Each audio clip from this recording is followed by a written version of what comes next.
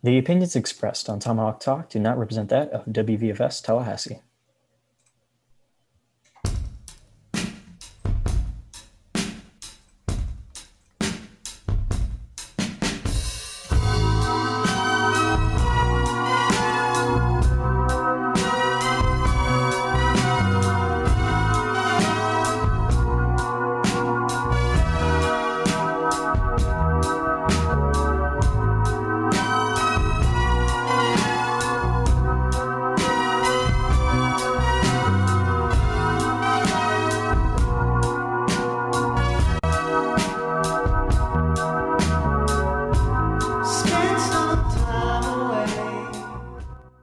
Well, it is a good evening to you and how you be. William Haynes here, you there at 7 o'clock on this Monday night. We're recording this one a little bit in advance, but obviously listening to this live on 89.7 WVFS, Tallahassee, the voice of Florida State. I'm your host, as I said, William Haynes. We have our co-host back this week, Jackson Bakich, our producer on the show as well this week, Jack Oliaro. And before we get into introductions, just want to throw out a shout out as well to the people that held the show down last week. Myself and Jackson were out of that one because we had an in-studio, in-person show. Jack was up there, as he so aptly put on the show title, Coco for Coco hosts, as it was Jack joined by alumni Sebastian Angeliano and one of our leadership members, Amanda Golson, was on the show to round out that one. It was a fantastic show. They had all kinds of great stuff, and we've got another great show lined up for this week as well, guys. But before we head to that, I know both of you are kind of situated in the Central Florida area. And speaking of that, the Orlando Magic this week, they won the first overall pick in this upcoming draft. Are you guys excited? I'm elated. I could not be more jubilant. I could not be more I need a thesaurus, honestly. I'm just hung over the moon. I think there are three really good players. In the past, the Magic have been just outside the cusp of getting one of those good players. I believe the year that Joel Embiid was getting drafted, the Magic were drafted like fourth, and there was three good players that year, and they were drafted fourth. And they've been just outside that cusp of being able to get some good players. And they've had some solid years. They have a good culture in Orlando. So they've been in draft lottery limbo. And so to finally get that number one pick, whether they're going to choose the best player in the draft according to experts or not, just to be able to have that leverage, whether they want to trade back or not, it's just so valuable. And so as a Magic fan, it is very exciting, and I hope they don't screw it up. So either of you guys jump in here. I know we're still early. The combine hasn't even happened yet. But is it a top heavy draft? Is there a consensus number one overall? Is it maybe a group of three? Who are the Magic looking at maybe taking, and what would your preference be? I definitely don't think there's a true number one as there has been in previous years. It seems like you could either go with Chet Holmgren, Jabari Parker, or my pick would be Paolo Banchero, probably because we actually saw eyes on him this year when he came to Tallahassee. But there really isn't a bad choice at the top, and even if the Magic had a lower pick, and for other teams, there's plenty of other choices throughout really the entire first round. I would go looking at Paolo Banchero. He seems to be the jack of all trades. He can sort of do it all. He can get inside the paint and put up what he needs to, and then really hit from three, which is kind of something the Magic could use and really rebuild with a huge, heavy lineup there. But there's your local flavorsome Orlando Magic talk. Without further ado, the headlining act of tonight's show, and it is a real interesting one. On this past Wednesday night, Alabama football head coach Nick Saban spoke at an event. It was the 2022 World Games, which is held in Birmingham, Alabama. It's basically just kind of an international Olympic type event for sports that aren't included in the Olympics. So he was there in Birmingham. There was a lot of wealthy people that might potentially be Alabama donors that he was trying to get the ears of. He talked for about an hour, and there was a 7-minute clip that surfaced on YouTube that was him essentially going on kind of a tirade about the current state of name, image, likeness, NIL for short, in college football, which allows players to profit off of, as I said, their name, image, and likeness. Some major things from those 7 minutes that really went national as far as news. Saban started off, he thinks NIL is great for allowing players to, quote, make opportunities for themselves, kind of meaning that its players get to school and they align their own deals. He encourages his players to get their own agents and kind of handle that away from the team.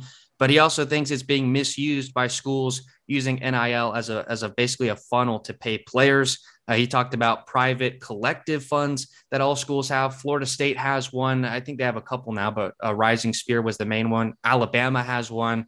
A&M, Miami, all these big schools have funds like this that he was talking about, of an organization that's a third party, not with the university, but boosters that put money into it. And it's essentially to get players some NIL deals. He went on to say, and this is where it gets interesting, he said that Texas A&M bought every player on their team, and we, meaning Alabama, didn't buy one. This comes off the heels of A&M having the number one recruiting class in the country. Alabama also had some top prospects taken away from schools like USC and Texas, who put a lot of money into NIL. So clearly he's frustrated about missing out on some big players. And then he went on to say, and really calling people out directly, he said Jackson State paid $1 million for a D1 player, meaning Travis Hunter, who I'm sure you're familiar with. He said it was in the paper. Everyone was bragging about it. So Saban, essentially, he's like, it's all out in the open. This is wrong. This needs to change.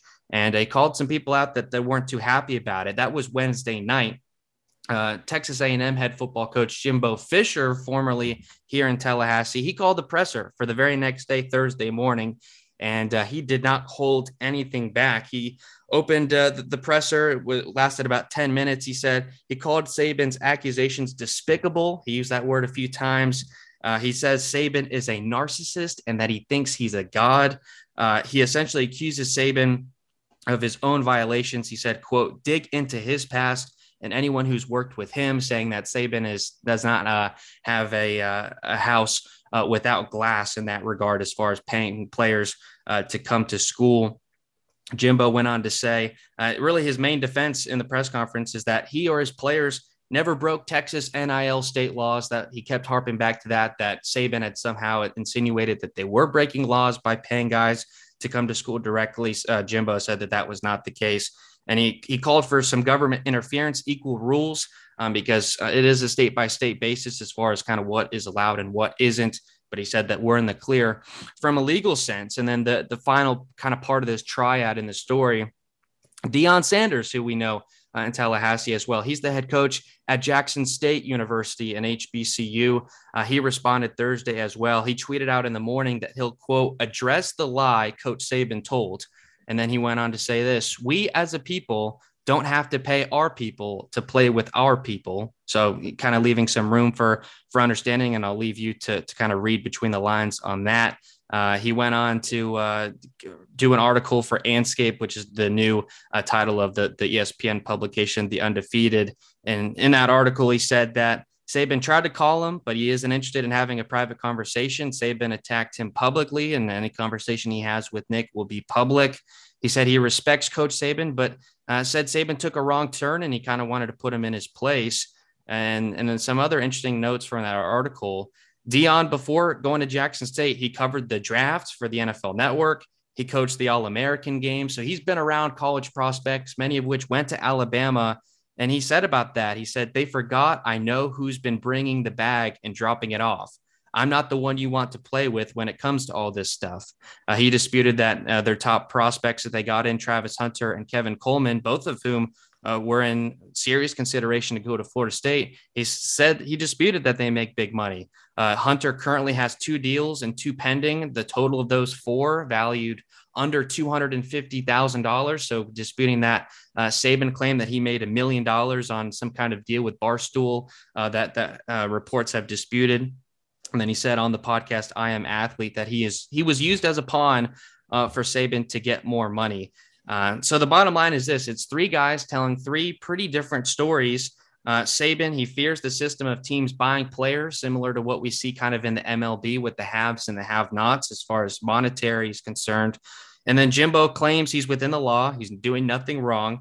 And then Deion Sanders, of course, saying that players are coming to him for reasons other than money, that they're coming to not a Power 5, not a D1, but an HBCU because they want to make impacts in other ways. So I'll throw this out to you guys as we start this conversation off. This is a monumental story in college football. There's probably ramifications to come, but what do you guys make from this as a whole?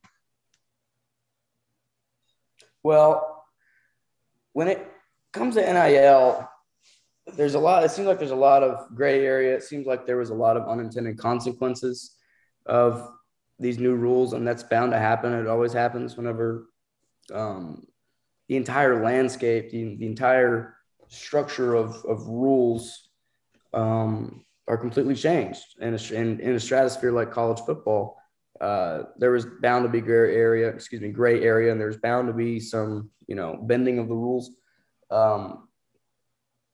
But I think this is what I think happened, honestly. I think Jimbo Fisher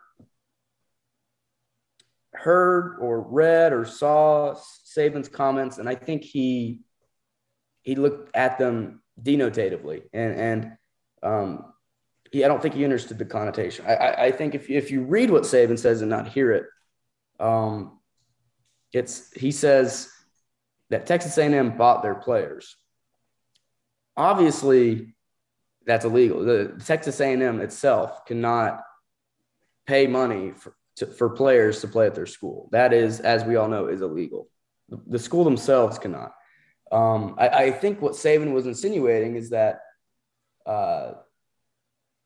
they abused, and I say that not necessarily in a negative connotation, but, they used NIL to such an extent that they bought all their players. And I say that in quotations. And so I think what Saban's trying to say is that Texas A&M encouraged NIL so much to the point where it just became a money thing. And I think that's what Saban is trying to say. Is it possible that Saban has had some missteps in the past? 100%. 100%. I mean, I wouldn't be surprised if every single Division I head coach has had a recruiting violation that no one has heard of. So I'll leave it at that. That's an interesting angle in kind of the whole NIL thing as a whole, because before this, when players couldn't do anything, they couldn't even sign autographs for money. It was very, Reggie Bush had to give his Heisman Trophy back for some like pretty small stuff in the grand scheme of things. And we're in this world now where it's pretty much all completely legal. It's all within NCAA rules to say, hey, you come to this school, we have a booster, a donor that owns a car dealership, and he'll give you a car, if you come here to do commercials for him. And it's all, over the table. It's not under the table dealings that we've seen. And sure, there's a great possibility that coaches like Saban before NIL were doing those under the table deals. But now that it's over the table and no one has to hide it anymore, I think it is becoming that arms race. Texas A&M is one of the richest schools in the country as far as money they can provide to football. Texas, the same. USC now the same, especially now that Lincoln Riley is there. Oklahoma and Alabama, not that they don't have money, but maybe they don't have that much money. And Saban can no longer rely on his 7 championships. His most NFL players drafted, he said that, his players since 2010 have made like $2 or $3 billion combined in the NFL. So he can no longer lean on that as much, because no matter what, if A&M is offering more money, these 5 stars may be going there. And I think that's what he's most frustrated about. And not only that, but college football naturally is cyclical. And obviously Alabama has had tremendous success, and they've kind of negated that cyclical theory that I just, claimed. But naturally college football is cyclical because, there's at some point, those 8-4 teams, those 9-3 teams, those 10-2 teams become national champions. And it's because they have to have recruiting classes that are better than what their season produces, or their season expects you to have in relation to the recruiting class. Because 5 stars, 4 stars, these kids, they want playing time. So if every single 5-star in the country is going to Alabama or Clemson or USC, well, USC is not a great example, or Ohio State, eventually some of those 5 and 4s and those 3 stars, they're not getting playing time if they all go to the same school or the same 3 or 4 schools. So there's going to be times where these schools like Texas A&M or Kentucky or, schools that are on the rise, schools that are, producing 8-4, 9-3, 10-2 year seasons, they're projecting up, but they're still going to have playing time for those big recruits. And Kentucky may have been an interesting, I don't know, I'm a little biased. I like Kentucky, they're one of my teams, but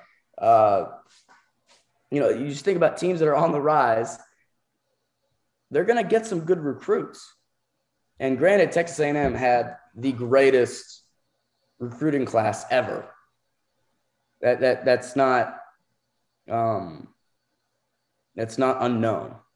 but that it's going to happen.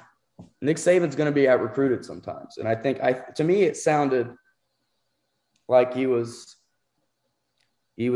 just mad that he didn't win. That's what it sounds like to me. And that was what Deion Sanders and kind of Jimbo as well had kind of accused him of. That, look, he said that trying to get a rise out of people, and because his audience were people that could potentially be giving him money.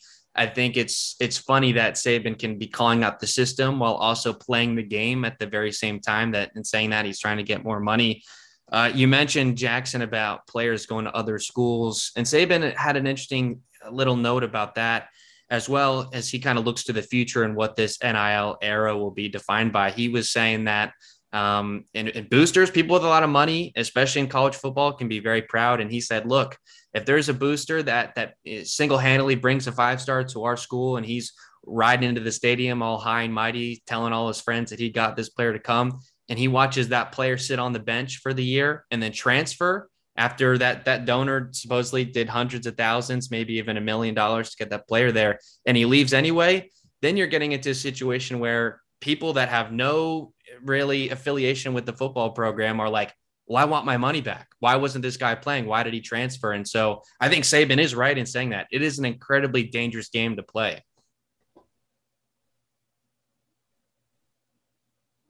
Yeah. And I don't know. I see both sides of the argument. From Saban's perspective,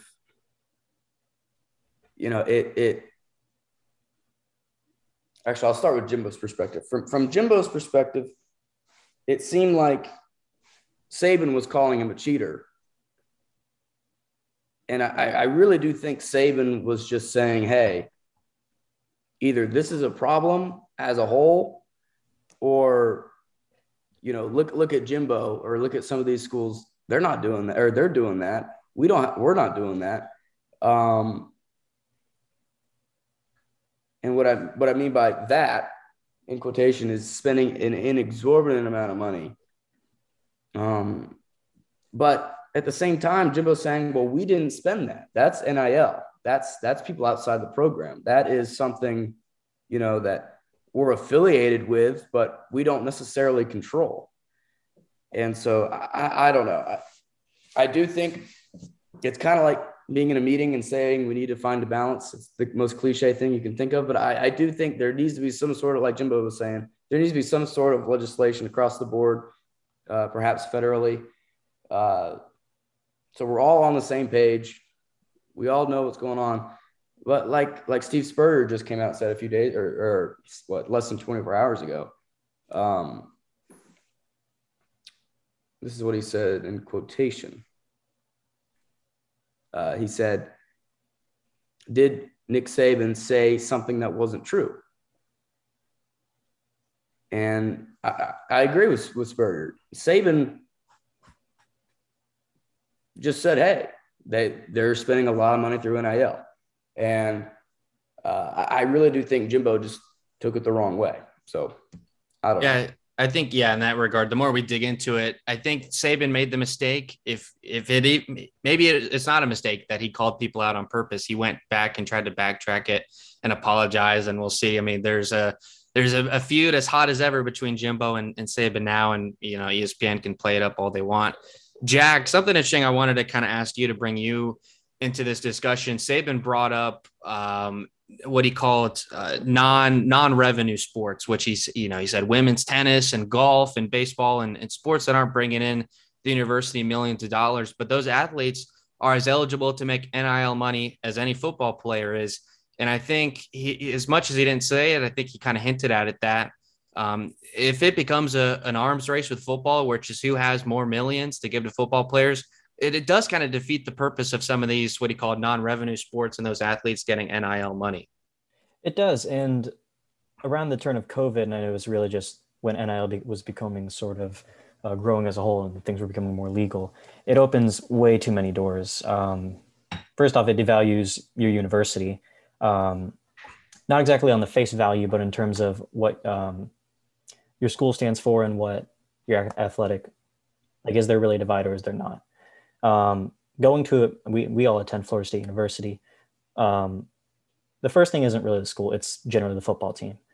So I think the question is, when does there become a divide? Because it seems inevitable, because we can't keep going in this track where it just, the more money that comes in, it just, like you said, becomes an unbearable arms race that gives teams who, can't afford it literally just no shot at all. It's just, like Jackson was pointing out earlier, there has to be some sort of legislation to instate on a federal level, not state level, because if you, as this has been on a state level, this has already gotten out of hand with states like Texas and California, those really bigger states really gravitating and bringing in those bigger players, which is not fair to states of lower importance. I wanted to say like states like Notre Dame, or I'm sorry, a state like Indiana and a team like Notre Dame who has that prestige, but the state doesn't. And I don't think that's fair that teams have to work around and have to play politics with state legislatures and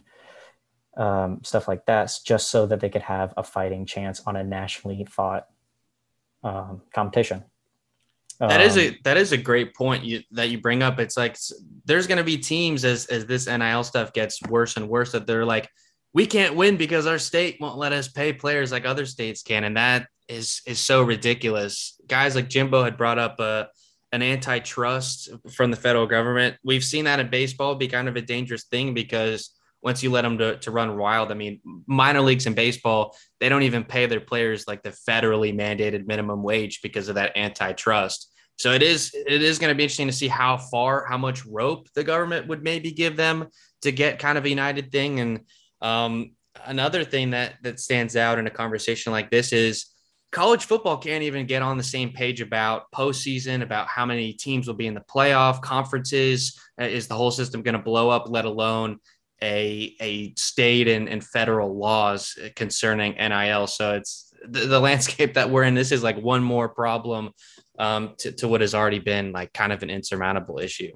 And it's sort of been a case of more money, more problems. I mean, the more money that's been pumped into this sport, and I'm going to zero in specifically on the Southeast region, the more money that's come in, the more things have gotten out of hand. It's become a real problem, because how could a team, I'm going to throw, let's say a team, Boise State and Idaho, they should have as much of a chance on a nationally fought competition. How could they compete when they're in a state such as Idaho? And let's say, I don't know Idaho's state. I don't know what their places are on NIL, but I assume lesser teams and lesser states don't have as much wiggle room. How do they have a chance to do anything, make a dent?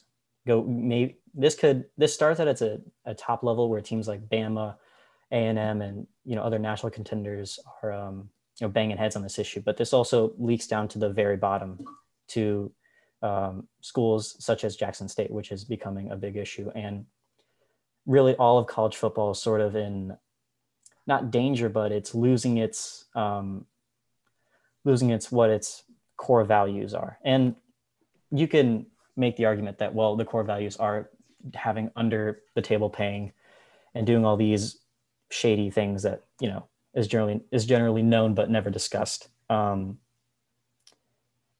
it's it's weird seeing a sport that I guess that, all of us have fallen in love with at many different levels, just sort of fall into an era like it is now, where it really seems like there's no moral answer. The moral answer would be, hey, everybody is on a fair trading ground, but then it devalues the sport. How could teams like Alabama be playing on the same level as a team like San Diego State? That's not fair to what Alabama's built, or teams like, Florida State, or teams with that prestige. It just doesn't seem like there's no right answer. And this could be a question that develops further and further to questions where it just seems like the sport's gonna kind of blow itself up out of hand. I have a question for both of y'all, though. Based on what Nick Saban said, do you think he was accusing Deion Sanders and Jimbo Fisher of cheating? I don't think he was accusing them of cheating. I think he had a problem with the rules. I don't think, as much as Jimbo said otherwise, I don't think he accused Jimbo of playing outside the rules. I think he used Jimbo as an example to show why the rule is bad. Yeah, I would agree. However, I would agree, or excuse me, I would say I think he misspoke or lied about the Deion Sanders $1 million to Jackson Hunter situation. That was never confirmed. I don't know if he was referring to the $1 million from Barstool. That was reported allegedly as soon as, in December, as soon as that came out. I think there's an argument there that he misspoke entirely. But I agree with you, William. I think he did not accuse anybody of cheating. I don't think he accused anybody of breaking the rules, and that's why I think Jimbo's response was unwarranted. But, Jack, what do you think? You can't – it goes back to the state thing. How can – it can be – the argument can be made both ways. Jimbo is playing within the rules of his state, potentially. I don't know the Alabama rules, the state of Alabama rules. They could be different, but it seems as though Texas has the most freedom you could use, and that's been kind of exposed. I don't think maybe Nick Saban wasn't targeting him, but maybe just, again, like you said, used him as an example and used his program as an example to show why it's wrong that, certain states have certain advantages and something along those lines. One thing I will say, though, about Saban pointing fingers and saying breaking the law, you mentioned at the Alabama NIL laws. This was big in Florida State circles on signing day when Travis Hunter threw the garnet and gold hat to the side and picked up the Jackson State hat, that there was some people in Florida State circles that were digging into it. And if the Barstool thing was real, which at this point it looks like it might not be, that had broken a couple of the Mississippi State NIL laws. The first being that no one under the age of 18, and because I want to say he was 17 at the time, that could accept any kind of NIL deal. And the other one was you can't accept admission to university based on a pre-standing NIL deal. So if that was the case, that was something that was going to be looked into. But at this point, we may say no. And it's kind of interesting how that got brought to the forefront this week, because Travis Hunter was a thing that Florida State people were raw about. That was a big deal. And now Deion is kind of having to answer for it a little bit. Yeah, I we talk about Deion Sanders. We talk about, that whole situation. I think Travis Hunter, I think initially Florida State fans were so quick to jump on the whole Barstool story just because it was, a way for them to rationalize. And here I am wearing a Florida State shirt, but it was a way for them, and then myself included, those first few weeks. It was a way for us to rationalize him not going to Florida State. And, I think the way it came down to it, Florida State lost. Mike Norvell in this situation lost. The recruiting team lost. They lost to Deion Sanders. They lost to possibly the greatest cornerback, in NFL history, one of the greatest athletes in NFL history. They lost. And there's no other way to put it. because even let's say, even if that the Barstool deal went through, let's say it went through, let's say it was 100% illegal. They could have done it at Florida State too. Why couldn't they have done it at Florida State? Not necessarily Barstool related, but what's stopping Florida State from giving Travis Hunter a decent NIL deal? And I think that's why people were upset, because you saw the rising spear and all these boosters saying, hey, in this new NIL world, if we want to compete with the big boys, we need your money. And the fact that they lost out on the consensus number one prospect in the entire country was like, oh man. And then that the report came out that it was money-based, that made people even more upset. And I think so we see in our own backyard kind of the evils of what NIL is, which is our Darius Mims was another example that it's like, we almost feel like we've lost a bidding war every time we don't get a big name. Yeah, 100%. And, who knows? Who knows how this thing's going to turn out? All I know is October 8th, Alabama and Texas A&M. That should be one hell of a game. But, I do think, as much as Florida State fans don't want to admit it, I do think Jimbo Fisher has that program on the right track. I think, that win against Alabama last year speaks volumes. And building a program takes time. Florida State fans look back, and I think college football fans in general, they look back and they look at programs that change coaches. And if there's a lot of success and then a coach moves on and another coach comes in, that winning culture is already there. And people look at those programs and then they look at a program like Florida State and they see coaching changes and they expect, just because there's a new coach, they expect, winning immediately. And football is not like international football or soccer, whatever you want to call it. A change in tactics, a change in formation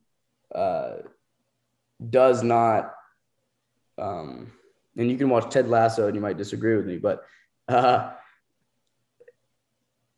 change in managers has a much bigger effect immediately than it does compared to a college football team. But in the long term, it's the opposite. It flips. So, Jimbo Fisher took over a program that was mediocre, and steadily he's getting it to where they want to be. And with this recruiting class, I think they have a chance to be real national contenders in the next, 1 to 2 years. NIL has certainly played into their hands. I mentioned that they have probably the biggest collection of boosters with big money, and they're using it to their advantage in this landscape. Jimbo is also, I think, one of, if not the highest paid coach in college football. So they are rolling, and the more success they have, potentially the more fingers are going to be pointed. They beat Alabama in College Station a season ago in a game where I thought Alabama got kind of beat up front. So we'll see, as Jackson said, October 8th is this year's installment of what has now become a pretty fierce rivalry. So great conversation. We'll cut it off here for the first half of the show. When we return, FSU baseball, FSU softball, NBA and NHL playoffs. Don't go anywhere.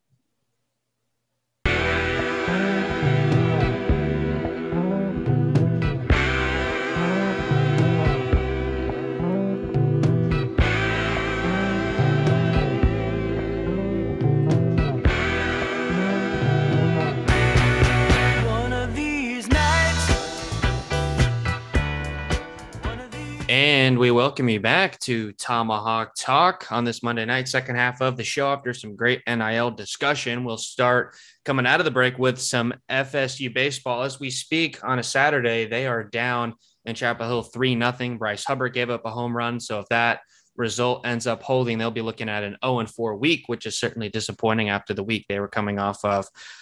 Previously, as it stands now, they followed that thrilling 4-1 week with two over Jacksonville and 2 of 3 from the number 6 team in the land, the Miami Hurricanes, with currently what is now an 0-3 week. They came into the week in the RPI rankings at 17. UF, who they played on Tuesday, was 16. UNC, who they're playing this weekend, is 23. So all some good opponents as they're vying for potentially hosting a regional, guys. We'll start with the Tuesday game at UF, and you can just jump in on whatever you watched, whatever you've got.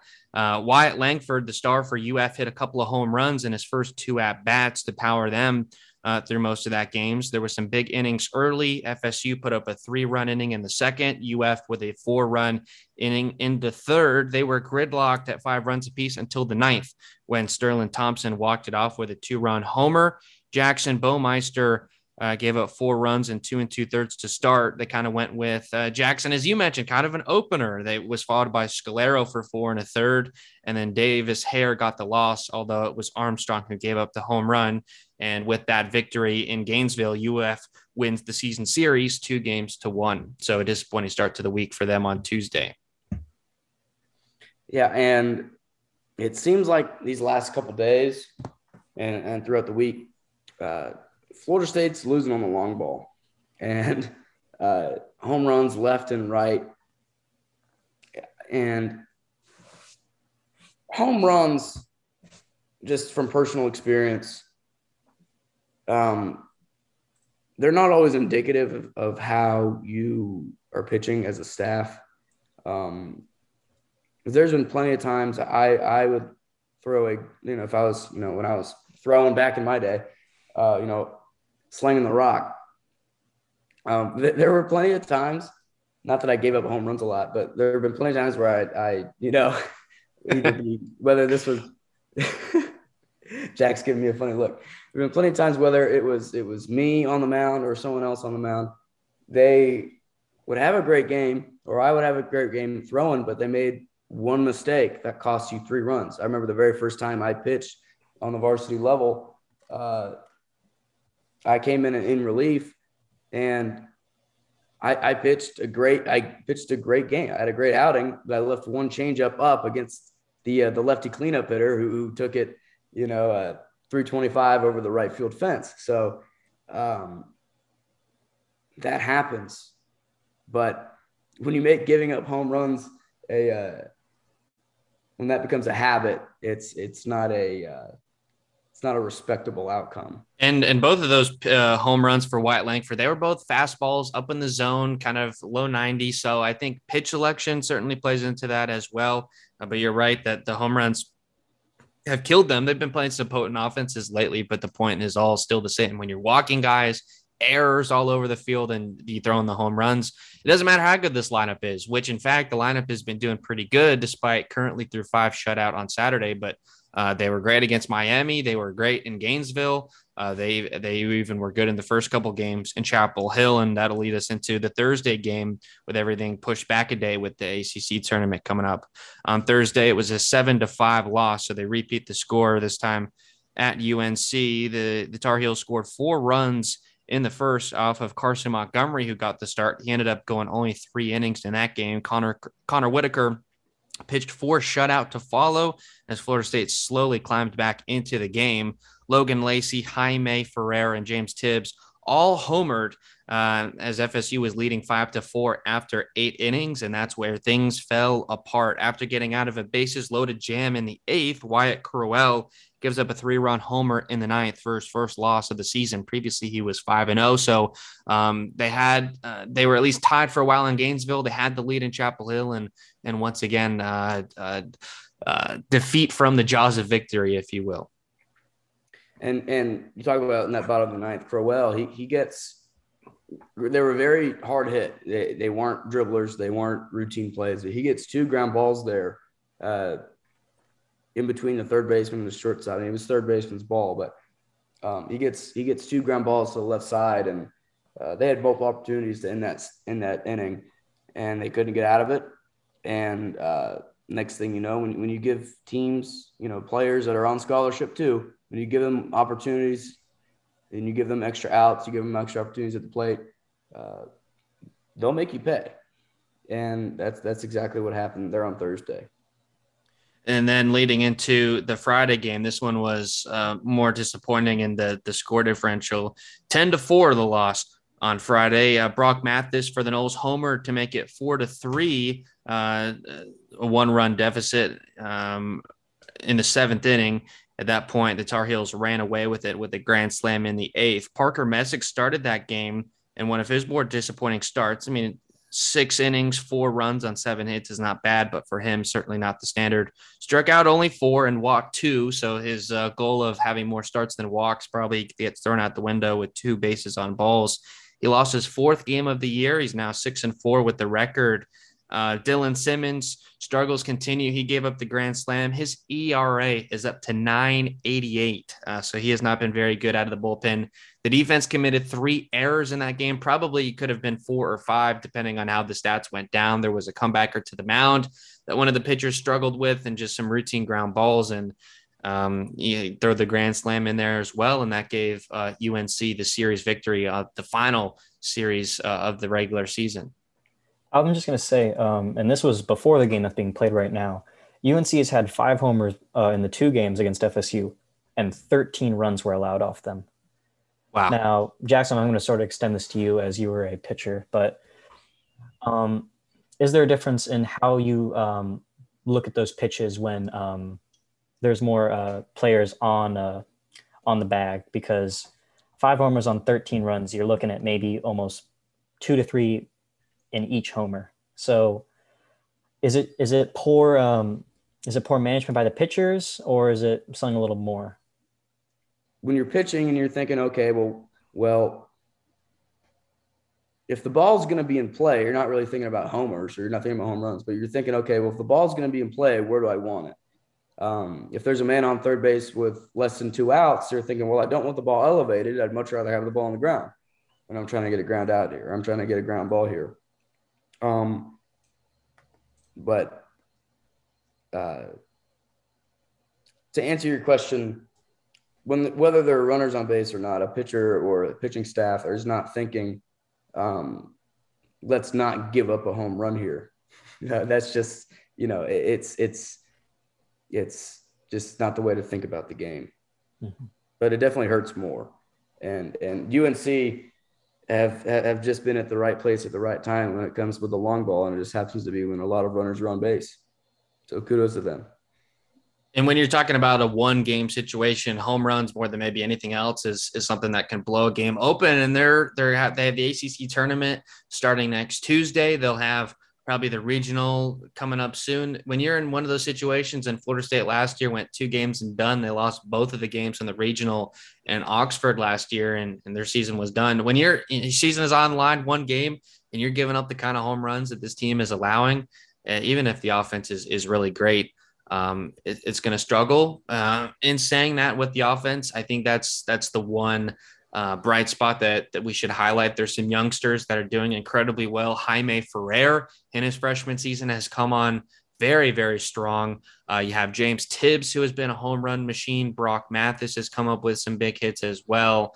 And then they've had some transfers that have come through. Jordan Carrion, I think, still has a little bit more left of eligibility. He played well in his game against his former team in Gainesville this week. So, and if they can continue this where they're scoring 4 or 5 runs a game, maybe Messick gets it straightened out in the regional or something like that, I think they should be in decent shape. And saying that, as they look ahead, going into the week, according to USA Today, projections have Florida State hosting a regional as the 10 seed. There's 16 teams that host a regional, so 10 out of 16. And in that regional, they had us mock to play Auburn, Rutgers, and Fairfield. So, I mean, if they get into a situation like that, you're not playing Miami. You're not playing Louisville or UNC or Florida. You're playing teams that aren't in this ACC and probably don't have the potent weapons that we've been used to seeing. So maybe to that end, they could get back on track, and certainly we'll see. But to get games in Tallahassee would be huge. As we've seen with softball, they're great at least 1 game into it. And then as far as the ACC tournament goes, it starts on Tuesday, as I said, and with tiebreakers and everything else in the standings, they likely won't have anything higher than, I think, the 6th seed.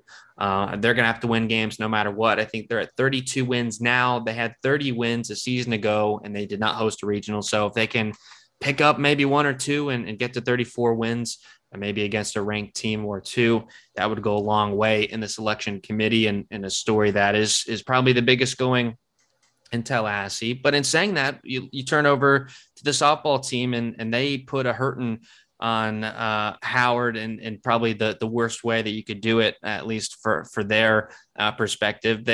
Florida State, the number 2 seed in the national tournament, coming in. They're the number 3 team in the RPI rankings. They hosted the regional. They'll host the super regional as well in Tallahassee. But the 4 teams that they're playing this weekend, number 30 in the RPI, Mississippi State, number 39 in USF, and Howard, who they just put a whooping on, 202 in the country. RPI is based mainly on strength of schedule, so that would probably tend to explain why they are ranked so low. But in playing the 202nd team in the country, there was the result that you would expect, which was a run rule with a no-hitter. So the game only went 5 innings, 8-0 final score. Danielle Watson won her 17th game of the season, 17-4, throwing 5 no-hit innings. She only walked 1 through 57 pitches. So domination in the most extreme way. It was only a 1-0 game after 3 innings, and Howard was hanging around, but then a 3-run 4th and a 4-run 5th to walk it off. Chloe Culp drove in Edenfield to send them to the winner's bracket. So I believe if they beat USF, who I think they are playing right now as we're recording this, but by Monday night, you will know the result of that game. They'll be headed, I believe, to the super regional, if I'm not mistaken. So in that game against Howard, a postseason record crowd of over 1,600. They saw a great game from their team. They didn't even have to start their best pitcher in Sandercock, and they still had a no-hitter. So everything's looking good on the softball diamond so far. Yeah, I think the one thing I think Danielle Watson's going to be thinking about is how she allowed just the 1 walk, that close to being a perfect game, but still a no-hitter is huge. And especially I think the happiest person in the world is probably Catherine. And, to have essentially pitcher number 2 come in and force a no-hitter brings huge confidence to the team, especially on their pitching staff. And Catherine gets the night off, which could play a big role in today. And if they win today, then it just sets up a much easier road. So credit to Danielle for putting together a good night. Could make this weekend quick and painless, if all things work their way and if they play the way that we have seen throughout the season. The thing that impressed me most was maybe Janai Kerr and Chloe Culp, who were able to hit balls. They were hitting them in the play. And but when they put them into play, you'd have batters in scoring position. So 3 of the 8 runs actually came out on flyouts. So, and there was no home runs. So they really worked the field and really played on a night where maybe even, they weren't having, they weren't juicing balls out of the park and into the parking lot, but they worked themselves into many great situations, were able to capitalize. And that's just one of the maybe thousands of ways that the softball team is able to just come out of nowhere and take a victory in any way. They can win on home runs. They can win purely on just playing in the field. And they did that against Howard. USF had a decent game against Mississippi State, went 4-0. And as you said, that USF game is going on right now. 6-0 Knowles. I mean, this may date us a little bit depending on when you're listening to it, but you could be looking at another run rule game as they're in the winner's bracket there. So, and you were right, Jack, and you pointed that out on last week's show, coming off the heels of an ACC conference tournament win, that it wasn't necessarily always the long ball, that they can go station to station. They can play the field. They get a ton of hits. They do a great job of making contact. They'll even work a couple of walks here and there, but so many dynamic players up and down the lineup. And that's been making the difference. And it looks like if this result holds, I mean, this would be an all-time jinx, but it looks like they'll be headed to the super regional, which will be in Tallahassee as well. So big things going on. Hey, they're bad losers. What can we say? That is true. The best way to put it. Just another note, 6 players on this team made the all region. Sandercock, Leonard, Sherrill, and Harding were all first team, and they had a couple of second and third team all region as well. So some of their players being honored as their top 2, maybe top 3 team in the country, depending on how you want to look at it. And they'll get another shot, as they were just a win away from winning it all a season ago. They'll have a chance to hopefully avenge that. And as we close out the show, we've got some NBA playoff basketball to talk about. The first series, the Eastern Conference Finals, the Miami Heat and Boston Celtics. As we're recording, they are tied 1 game apiece. There'll be game 3 played in Boston by the time you hear this, but for now it's 1-1. In game one, the Celtics in Miami were without Jaylen Brown, Defensive Player of the Year. Center Al Horford, who, as Sebastian said a week ago, it looks like he's found the fountain of youth and he's playing out of his mind. They were both out in game one, and they still had an incredibly dominant first half. It was Jimmy Butler working against a backup defender for Boston to claw their way back into that one. But then the Celtics did end up stealing home court in game two. And with Boston, just the question I'd pose to you guys is this: like, what is it about this team that they're kind of the undisputed public favorite at this point to win it all? Well, William, not to correct you, but it was Marcus Smart. That's right. Yeah. But I'll tell you what, this Celtics team, when you have the offensive, I'm trying to think of the right word, just the dynamic duo that is Jason Tatum and Jaylen Brown, along with someone like Al Horford, who can, we saw against the Bucks, can give you 30. Probably won't see that again, but someone like Al Horford who can shoot the long ball. Can post down low. He can give you 15, 17 a night. You have guys like Grant Williams who can go off down low as well. And then you have the defense. When you have Marcus Smart, you have Al Horford, you have Jason Tatum, Jaylen Brown. They're all great defenders. And this is just a team that is built for the playoffs, because you have to be able to play great defense in the playoffs, because the way that the game is officiated a little differently. It's a little more physical, but they also have the scoring capabilities to go toe-to-toe with anybody. And we see so often that great defense turns into great offense, especially in the way in which basketball moves now. It's so fast, and so open, so free-flowing. It's hard, in my opinion, it's hard to not choose them.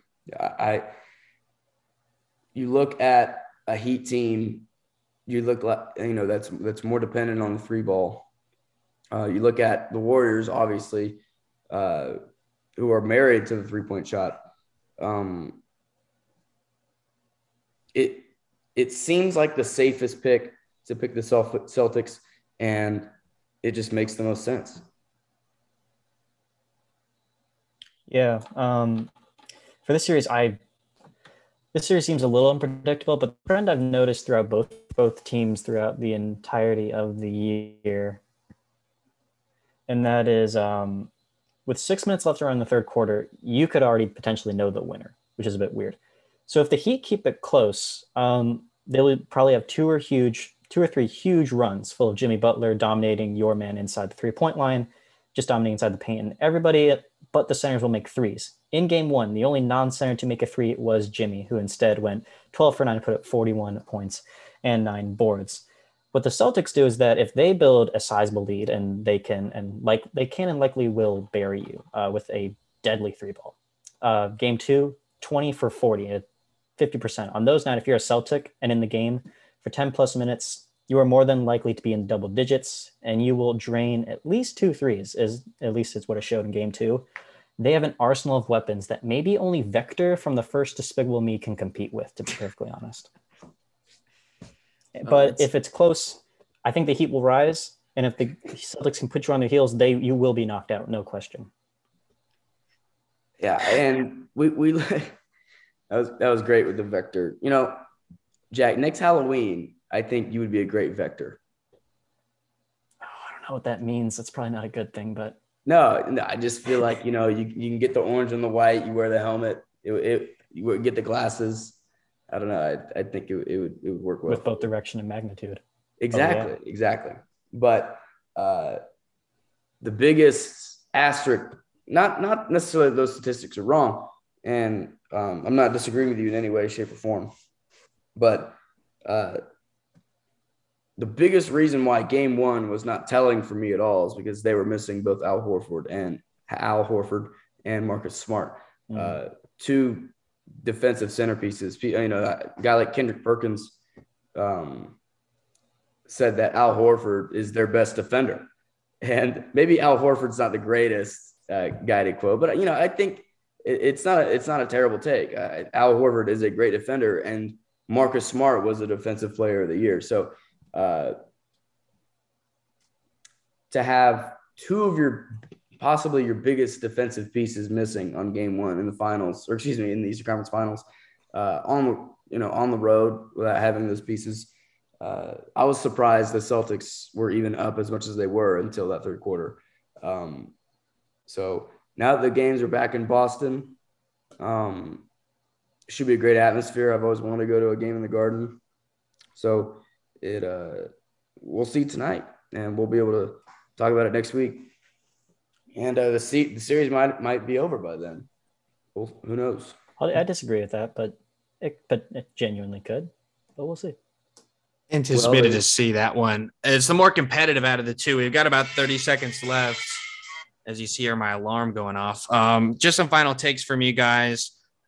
Golden State is up 2-0 against the Dallas Mavericks. They won both games at home. Dallas looked slow and outmatched in game one, but they played better. Luka came back in game two, but they blew a 19-point lead. What are we thinking about this series right now? Luka needs another. I'm sorry. He needs another superstar. He needs one more piece. He needs one more guy.